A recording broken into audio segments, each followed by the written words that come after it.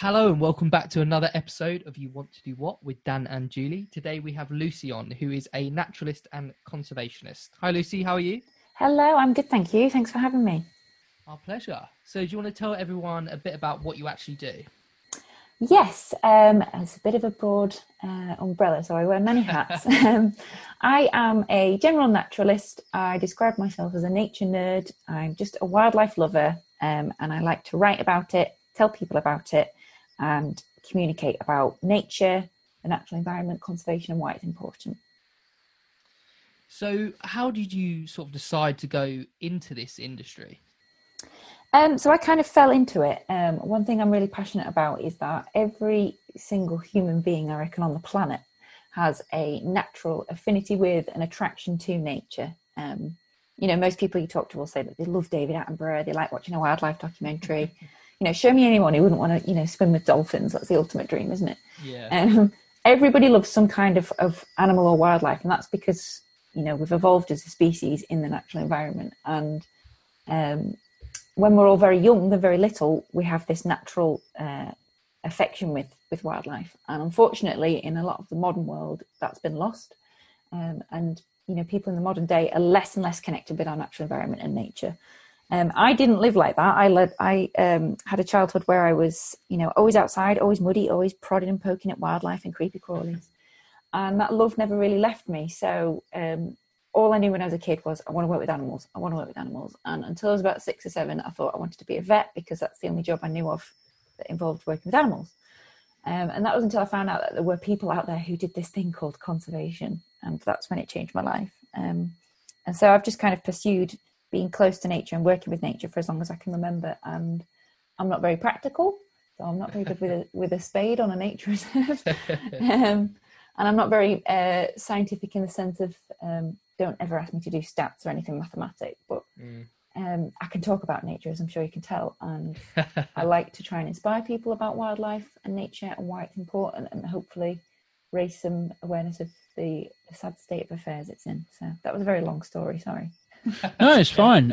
So obviously in the world at the moment, conservation is one of the most important things we can do for our planet. What is it you do more or less on a day-to-day basis to conserve? Yes, so in the wider kind of conservation world, a lot of the focus is on climate change, which is rightly so. It's the biggest threat our species has ever faced. But what's not often given the same amount of airtime that's just as important is the biodiversity crisis. And the two things are inextricably interlinked. So the fact that we're facing the 6th mass extinction event in the history of life, and we're causing it as a species, it's pretty scary. And the way that we treat our natural environment is exacerbating and worsening climate change. So deforestation, loss of our peatlands, the way we treat the oceans, it's all interlinked with the climate crisis. And a lot of our action on climate crisis tends to focus on technology and, are we driving electric cars? Are we turning the lights off? Are we recycling? Are we using less plastic?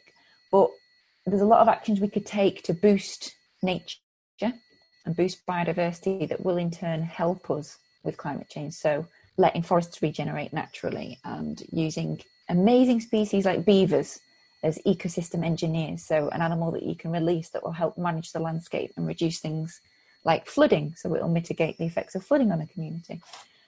So I advocate, my kind of role, self-described role, is to try and advocate all of these solutions and educate people about it, because your average Joe on the street is so disconnected from nature and wildlife, they don't know what it is. Most people couldn't name 10 species of British bird, for example.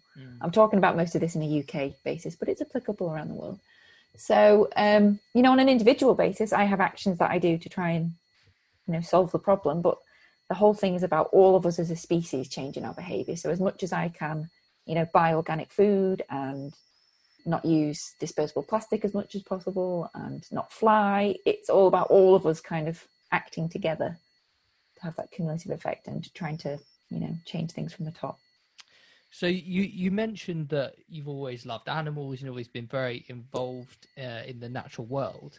Did that translate into sort of school? Did you do subjects like biology? Were you involved with that, with the vision of going into being a vet and into the animal world? Yes. So when I was younger, which wasn't that long ago, but I'm not that young anymore. There weren't that many kind of natural history opportunities in education. So I studied at GCSE. I studied as my extra kind of options. Geography was like the most naturey thing I could do. And then at A level, I studied biology and geography again. But now they've got all sorts of snazzy things. Like I think there's going to be a natural history GCSE next year in the UK. Oh, really? Which is really cool.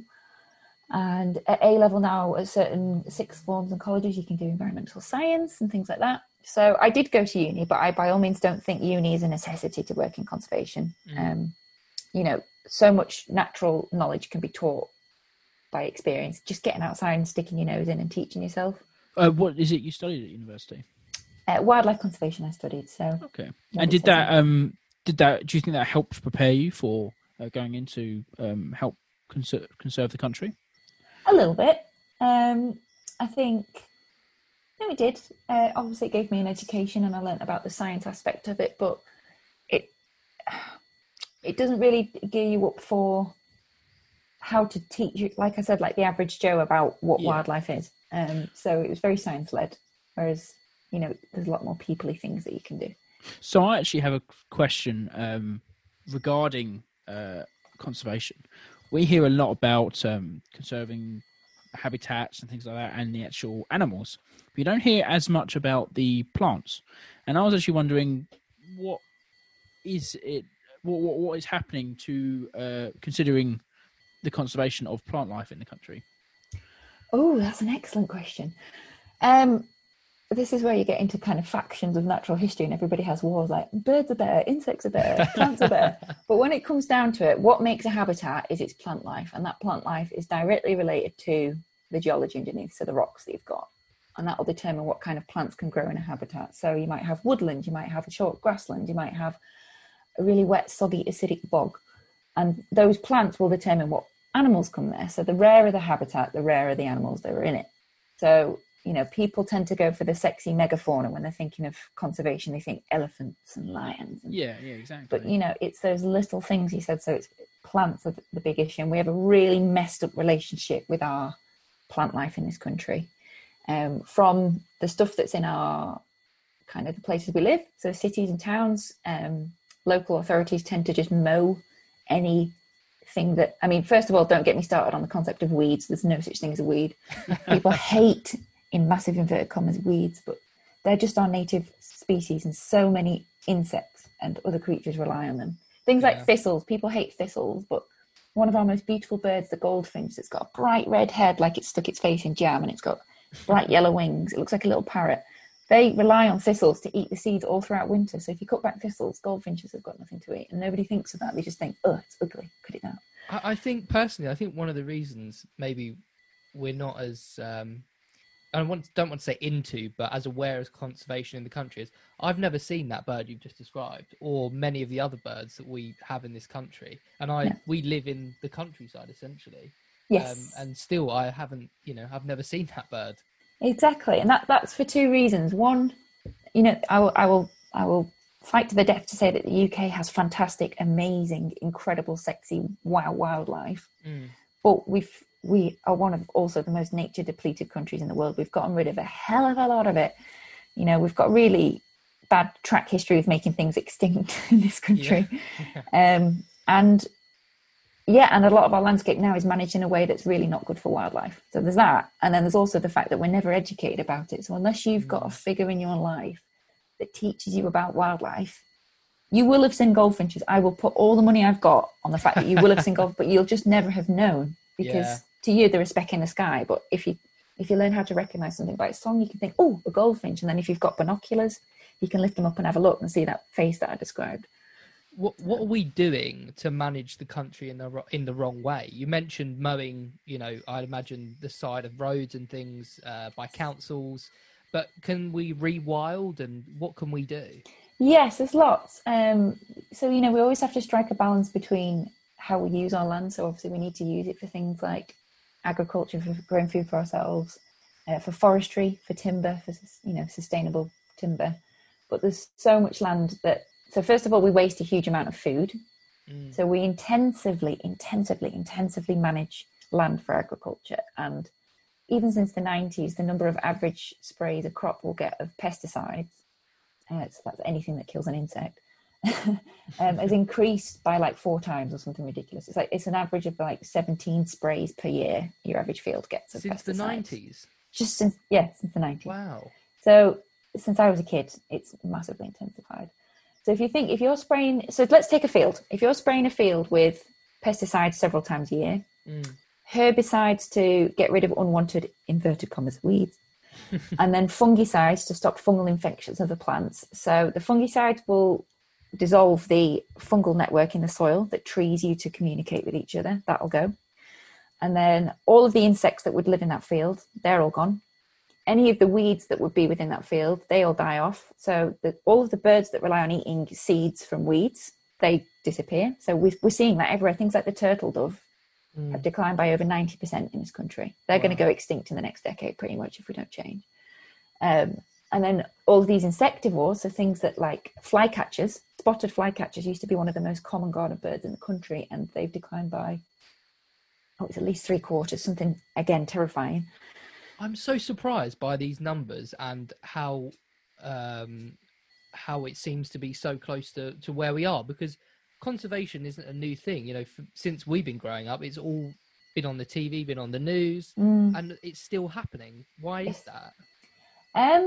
People are just very detached. We live in a highly consuming society. I think we've come to expect easy to buy food at a really, really cheap price. So convenience and cost are the 2 things that people factor in. So walk into, I won't name any supermarket, and you can demand at any time of year, pineapple, avocado, beef from around the world.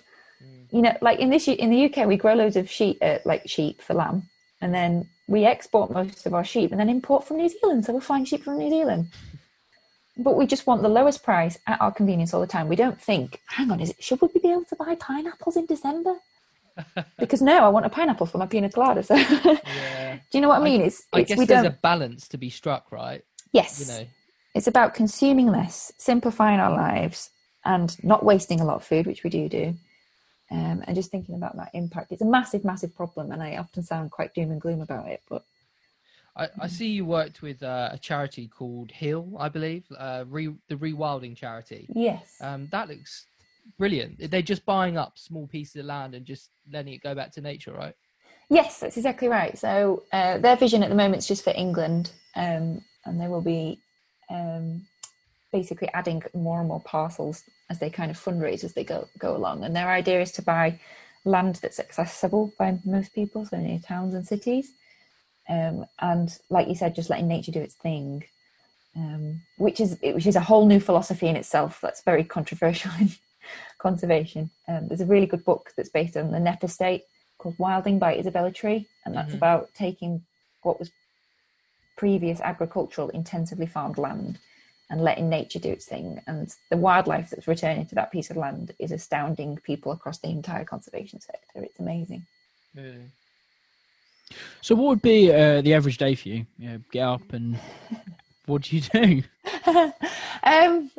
That's a good question. I suppose there isn't one really. In my day job, I work for a conservation charity and I work in communications. So it might be communicating about nature reserves. It might be writing a blog about, you know, a new piece of policy that might affect wildlife. It might be writing a factual blog about some really cool bird behaviour. And then in my spare time... Is the majority of it online? Majority of it's online, but we do press and TV and radio and all sorts of things like that. All the comp stuff. And then in my spare time, it's all about just getting outside. So all of my nature knowledge is either self-taught or I've linked up with volunteers who are just the most wonderful people in the world for nature charities and just going out and teaching myself wildlife. So finding natural spaces, just go for a walk. I don't have any fancy equipment. I've got binoculars, but you don't need expensive ones. I use my phone for most of my photography and just go and see what I can see. And if I know what it is, then get a good photo of it. If I don't know what it is, get a good photo of it and then try and find out later and then write about it. Yeah, there's loads of great content on your Instagram, actually. You had a look through it the last couple of weeks. You do loads of videos explaining about different species, and there's some botany on there, and there's animals and whole stories about reintroducing beavers to the country as well, which I found really interesting. Yeah, fascinating. Yeah. So, I mean, my passion with nature is from the big to the little. So seeing something awesome like beavers that have been extinct in this country since the medieval era are coming back. It's like the best thing. Yeah. All the way down to the tiniest, spider that I found in my bathroom the other night. It's the big and the little that does it for me. Because I read something a while ago about reintroducing wolves to Scotland. How do you feel about that? Well, when people say rewilding, that's the first thing that they start worrying about. Worrying? I can't wait. That's the thing, yeah. I mean, people have like livelihoods and they worry that it might impact on things like, sheep farming or even, pets or whatever. Wolves, if it is ever going to happen, it's very, very far away in the UK. Rewilding isn't necessarily about those big charismatic species. The thing is when you do have a functioning ecosystem, everything keeps itself in check. And so that's what I mean. The deer populations in the country are too high or something at the moment, and yes, having those big predators controls that, right? And it's better for the forests and flowers as well. That's exactly it. It's that knock-on effect. There's been studies of wolves that have been reintroduced to Yellowstone, where before that there was areas that were completely like denuded landscapes where deer were overgrazing. And then as soon as you put wolves in, it means the deer avoid certain areas because they feel a little bit more at risk in those areas. Perhaps it's a bit more steep-sided and they think, well, if I'm here and a wolf comes, I won't be able to run away. So those areas that the deer then leave allow plants to regenerate. And then where those plants regenerate, it brings back birds that haven't been there for ages and insects and da-da-da. It's like a chain reaction. But I don't think wolves are coming anytime to the UK. There are other reintroductions that are certainly possible. So things like pine martens to England, that's happening. Beavers, like I mentioned, white-tailed eagles, absolutely colossal birds of prey. I think I also saw a potential big cat to help control the fox population as well. And I think it may have been something like a European lynx. Yes, there has been lynx again floated. That again is a very contentious one. I'd say at the moment most places have got their hands full with trying to persuade people to accept beavers. I guess the contention probably comes from the farming community, and some may say rightly so, because it is their livelihoods, and it's about striking that balance, right? If we could introduce wolves and lynxes and, say to the farmers, any losses you have will be offset by this fund or whatever, then that's the way to go about it, right? Yeah, definitely. And it could be very cleverly done with a subsidy system. So right now, a lot of farming is very, very heavily subsidized, particularly things like sheep farming. So we're already, as taxpayers, shelling out a lot of money to farming. And if we can be smarter about it, reduce some areas of farming and subsidize people to return the land to nature, and then create subsidies for mitigation of loss if something like a lynx, if it ever happened, did take a sheep. I think I read something about when Europe first introduced their subsidies for farming, there were certain crops that were subsidized a lot higher, and literally nearly every farmer started tearing up their fields and planting these, and then basically you just end up with one vegetable. Yeah, it's like that's the intensive. So the Common Agricultural Policy CAP, it's called, has had a lot of effects in terms of. There's some fascinating. If you want to get really nerdy about it, there's some fascinating aerial studies you can look at that show the increase in the average size of a field since something as recent as the 50s. So what used to be, if you looked at like a whole area near the village, there'd be like 20 small scale fields, all rotationally farmed on a small basis. There'd be a network of hedgerows and big old oak trees and all these physical features breaking up the landscape. And that would hold things like turtle doves, like nightingales, in the margins, you'd have things like lapwings and skylarks. But since the 50s to now, what has been 20 fields has become 2 fields. All those hedges have gone, those trees have gone. It's opened into one big desert of an empty space, and the wildlife's gone along with it. That's the effect of the policy.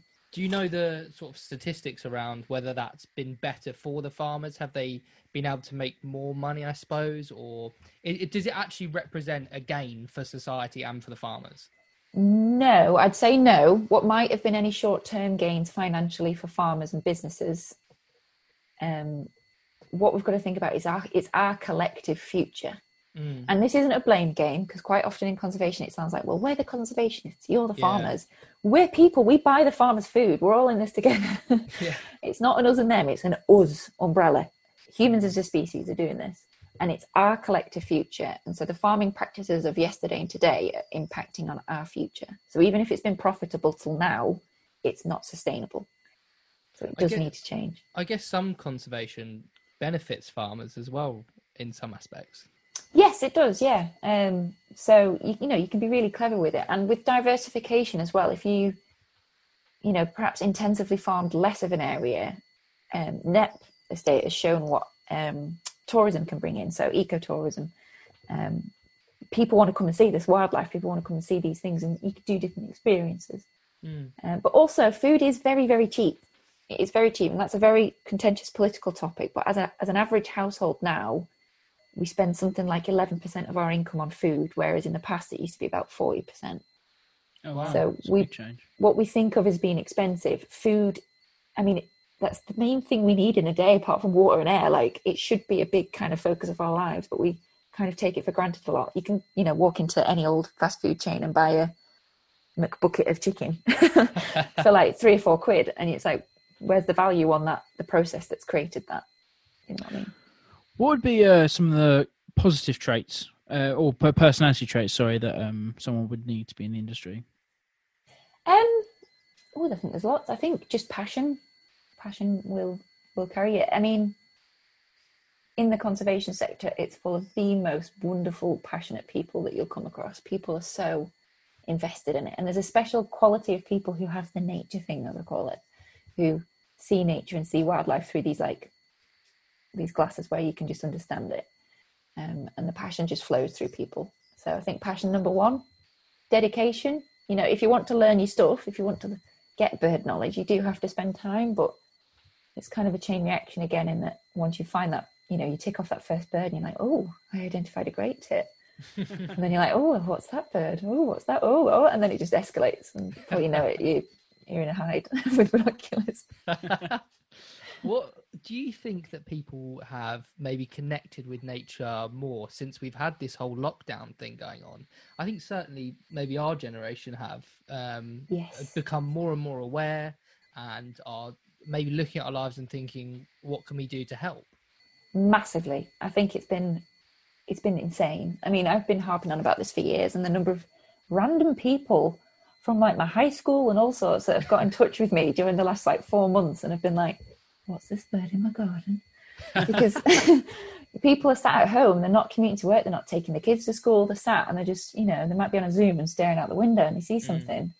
There was a really good hashtag on the RSPB did a thing called the Breakfast Birdwatch, and if you typed in hashtag Breakfast Birdwatch on Twitter and then just added the word never, the number of posts that were like, I've lived here for 30 years and I've never seen this.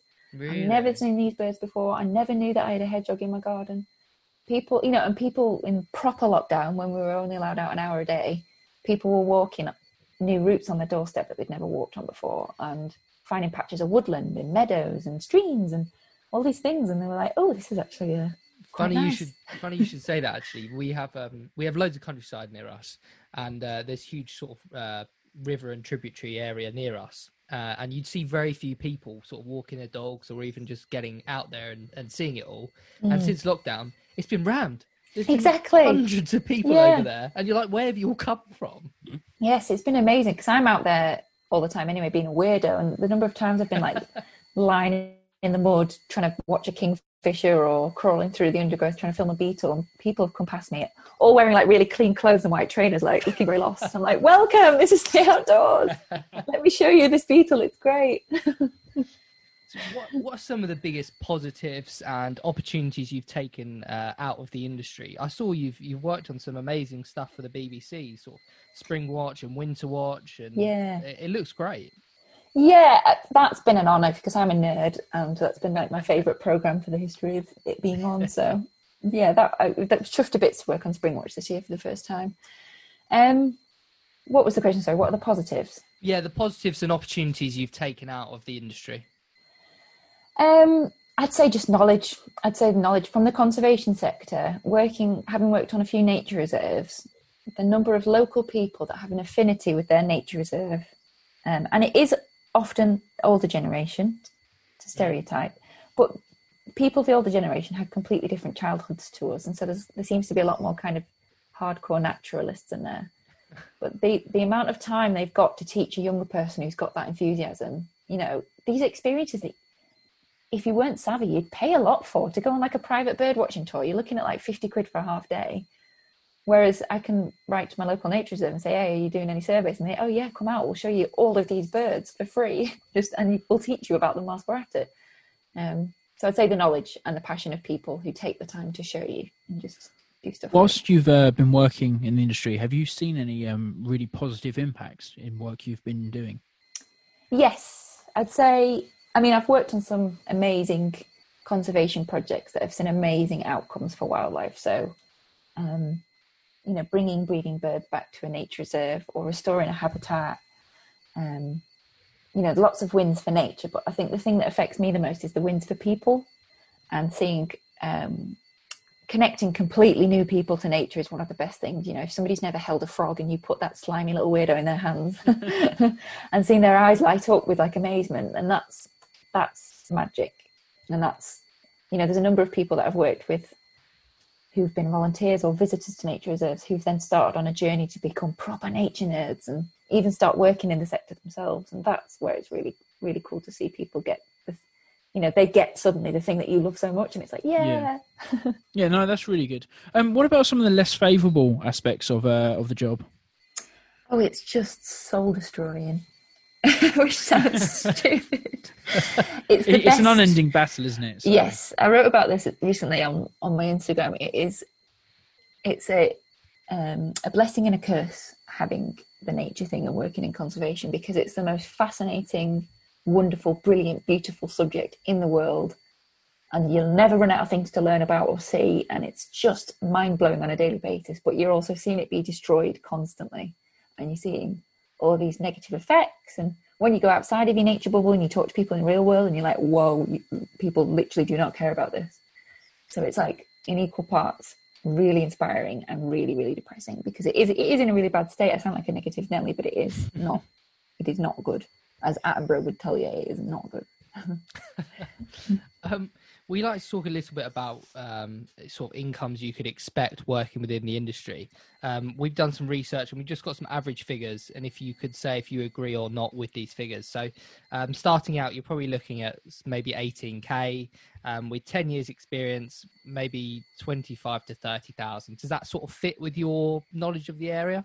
Probably, yes. The sad thing is about the nature and conservation sector is nobody's in it for the money, but that's also the great thing, because there's no kind of egos in there. So you don't do it for if you want stacks of cash, might not be the sector for you, but that's what I love about it. You know, a lot of it's charity, so it's charity income. But then again, it goes hand in hand with living a more simple life. If you're reducing your consumption and living quite, you know, simply and appreciating nature is free to appreciate, that's the best thing about it, then you might not have as many outgoings. So yeah, I mean, yeah, it's definitely more than enough to live on. Okay. Yeah, you're just not going to be a millionaire. What would be something that's not in the job description that you have to deal with day to day? Ooh. I was going to suggest the mud, but I think most people, you might have to know that you have to be into that. I don't know. That's in the job description. I would say becoming the go-to bird nerd or wildlife nerd. Yeah. Okay. So, you know, like I said, people that you've not heard of from 10 years will send you, you know, a photo of half of a dead bird that their cat's brought in and ask what that is. You've got to get used to that. Oh, you like birds? You must know this. X, Y, Z.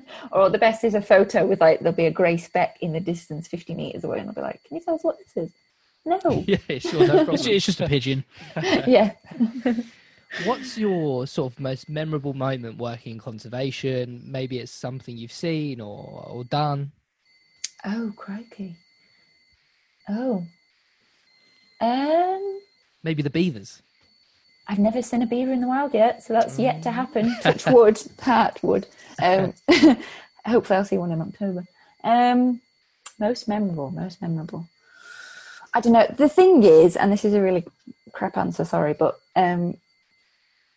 those mind-blowing, memorable moments happen on a daily or weekly basis when you're outside looking at nature. You know, like last week I saw a kingfisher. Oh, tell you what I saw yesterday. I saw a sparrowhawk.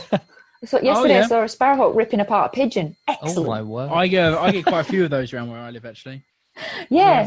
I have a shed down the bottom of the garden, and every now and then one sits on top of there with a pigeon, Yes. enjoying his lunch. That's the thing. There's always something spectacular, and like I'll change what my favourite bird is every 20 minutes, or this week it might be all bats, and then next week I might see a really good fungus, and then the week after you see something else really cool. So it's always changing, but that's it. There's always something amazing to give you that kind of wow factor. That's brilliant. So how does somebody progress within the conservation space? How do you progress in it, I suppose? So there's a very conventional route. I kind of cheated and just got a job without volunteering, which isn't really how things go. But everybody says volunteer, and that can be quite exclusive because you do need a certain amount of financial backing to do that. So if you do go to uni, I cannot enough recommend doing a sandwich year if your student loans will fund it and you can get a grant for it. So multiple organisations, the Wildlife Trust, the RSPB, do residential internships. So you can go and live on a goddamn nature reserve for 6 months or a year, and you can get trained how to do. There's internships for practical stuff, so to become a nature reserve warden. There's internships for people engagement, so how to run like a visitor site and lead guided walks and teach people about wildlife, or lead school groups and things like that. So you can do that if you go to uni and you get a sandwich year. You can do it before or after if you can fund yourself to not work for a year or on a very low pay, because some of them do bursaries. But that's not by any means accessible for most people. So what I would say is be creative. Think about what your skills are, where does your passion lie, and what are you good at, and what do you want to do? If you want to work in comms, if you want to work in graphic design, if you want to work in video production, approach these organisations off your own back, and don't be afraid to keep trying, because it might not happen straight away, but you can create your own volunteer role. People are crying out for volunteer roles, so it doesn't have to be a written opportunity that's on the internet or on a volunteer thing. You can get in touch with your local wildlife trust and be like, hey, I'm really good at editing videos. You want someone to do this for 2 hours a week? And then you can do it in the evening. You can do it around your time. So if you're working part-time, if you're at uni, and you can develop your own skills then. So I think that's definitely a win-win. Okay, brilliant. Would you still go into the industry knowing what you know now? Yes, I couldn't do any of the job. I couldn't. Sometimes it gets so overwhelmingly like everything's dying that I think maybe I should just go and work in a pub, but then you can't unknow what you know. Yeah. So no, it's the best thing in the world and the best people in the world. Brilliant. Thank you so much for coming on, Lucy. I've really, really enjoyed the chat. Thank you so much for having me. It's been great. Thank you, Lucy. Where can we find you on social media? I'm on Instagram and Twitter under Lucy Lapwing. Dare I say it, I'm venturing into YouTube and TikTok, but we'll get there. Well, good luck with that. Thank you very much. Brilliant. Thank you. It's been absolutely brilliant speaking to you. Thank you. Cheers. Thank you so much. Cheers. Bye. Bye.